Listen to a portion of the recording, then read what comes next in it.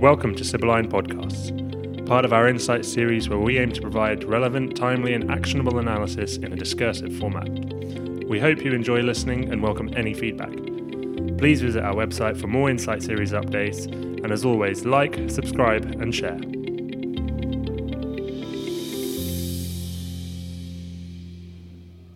Hello, welcome to Sibylline's first podcast of 2020.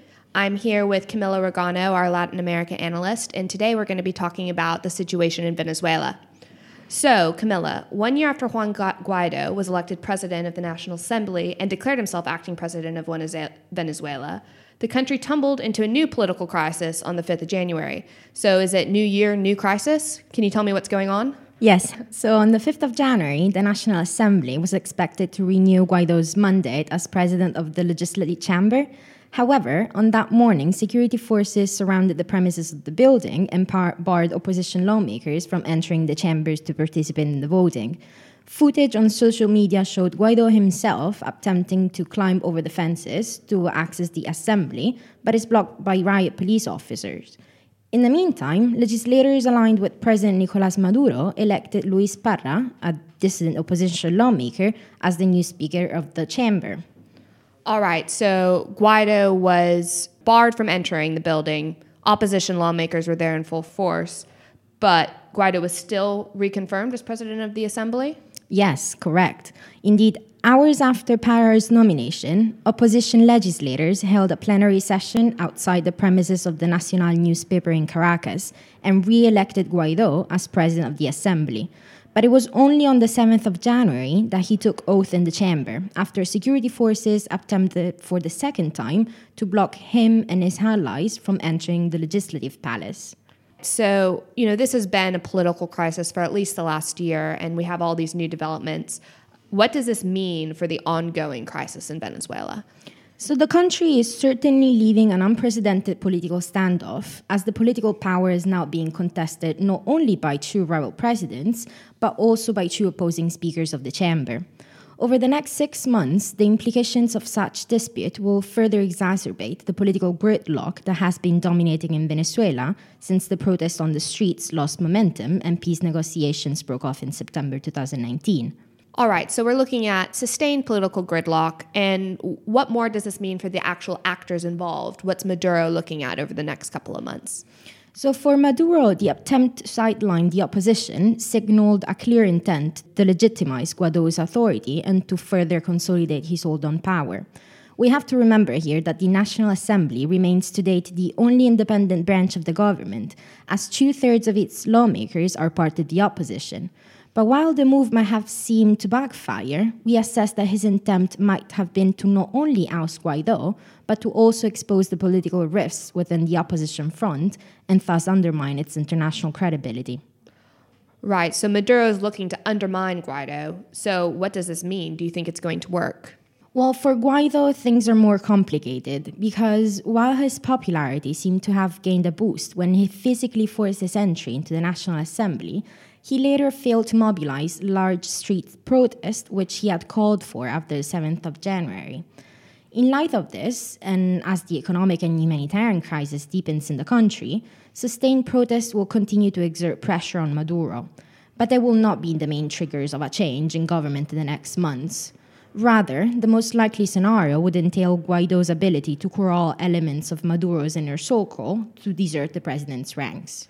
So it sounds like the protest element is just something that's becoming more of the status quo. Are we expecting to see more of these moving forward, or are we going to be looking at more of the higher level political machinations that you were talking about?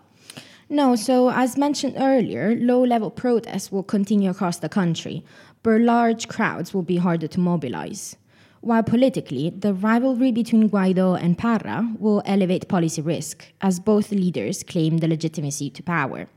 We do not expect Maduro to step down at least over the next 6 months, as he will attempt to gain an image of legitimacy by holding parliamentary elections later this year. However, the current political scenario of two rival speakers of the chamber will likely hinder the nomination of an independent electoral council that can oversee and ensure the free and fair development of such elections. Great. So we focus a lot on Venezuela and what's happening in the domestic political scene, but what about the international community? What has been their reaction to these developments? What do we see them participating in, if at all, or intervening? So the international condemnation to Parra's nomination was swift, as the US, the EU, and the Lima Group, which comprises Colombia as well, all condemned what was dubbed an unlawful election due to the lack of a quorum. Most interestingly, though, Russia was the only foreign power to back Parra, as speculations see Moscow sponsoring such course of action to ensure the signing of more oil and gas contracts.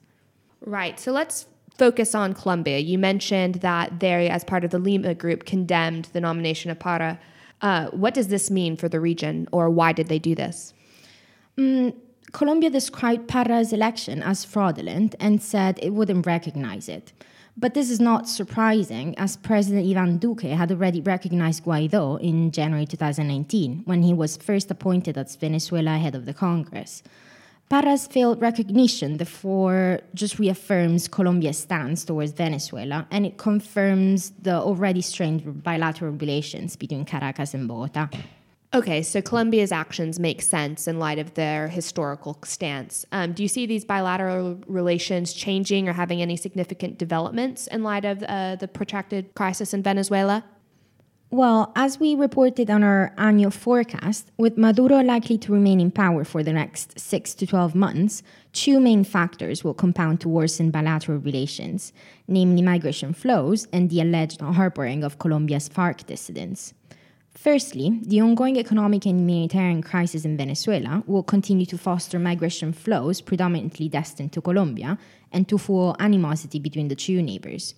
To date, Colombia hosts the majority of the nearly 5 million refugees that have fled the country since 2015, having accepted more than 1.5 million Venezuelans so far.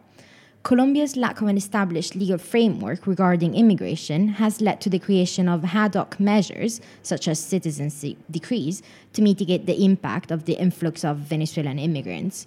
However, a long-term approach that seeks to facilitate the integration of refugees will be needed to mitigate the economic and security risks posed to Bogotá, as levels of violence and criminality in border regions will continue.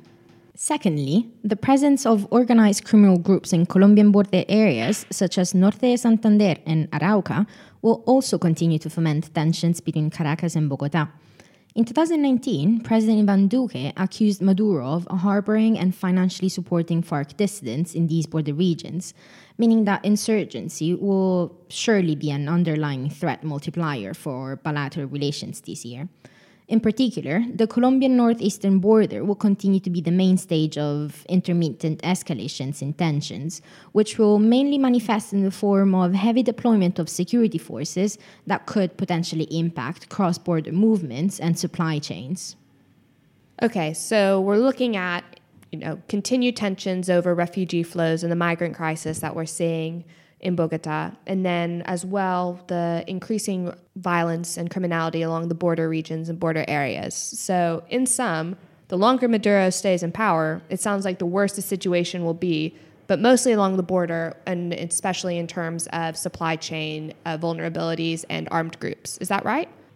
Yes, correct, Katie. While the current coexistence of two leaders of the Venezuelan National Assembly does not have an immediate political implication for Colombia, the persistence of Venezuela's social and economic crisis will elevate the risks of attacks and organized crime in border regions, while also weighing on Bogotá's socioeconomic health in the long run. Perfect. Well, thank you so much, Camilla, for that summary of the ongoing issues in Venezuela. I'm sure that we'll have you back on soon, but hopefully not too soon. For those of our listeners who have more interest in the region or would like to know more or additional questions or more information, please don't hesitate to reach out to the info@sibylline.co.uk email account. Until next time, thank you very much.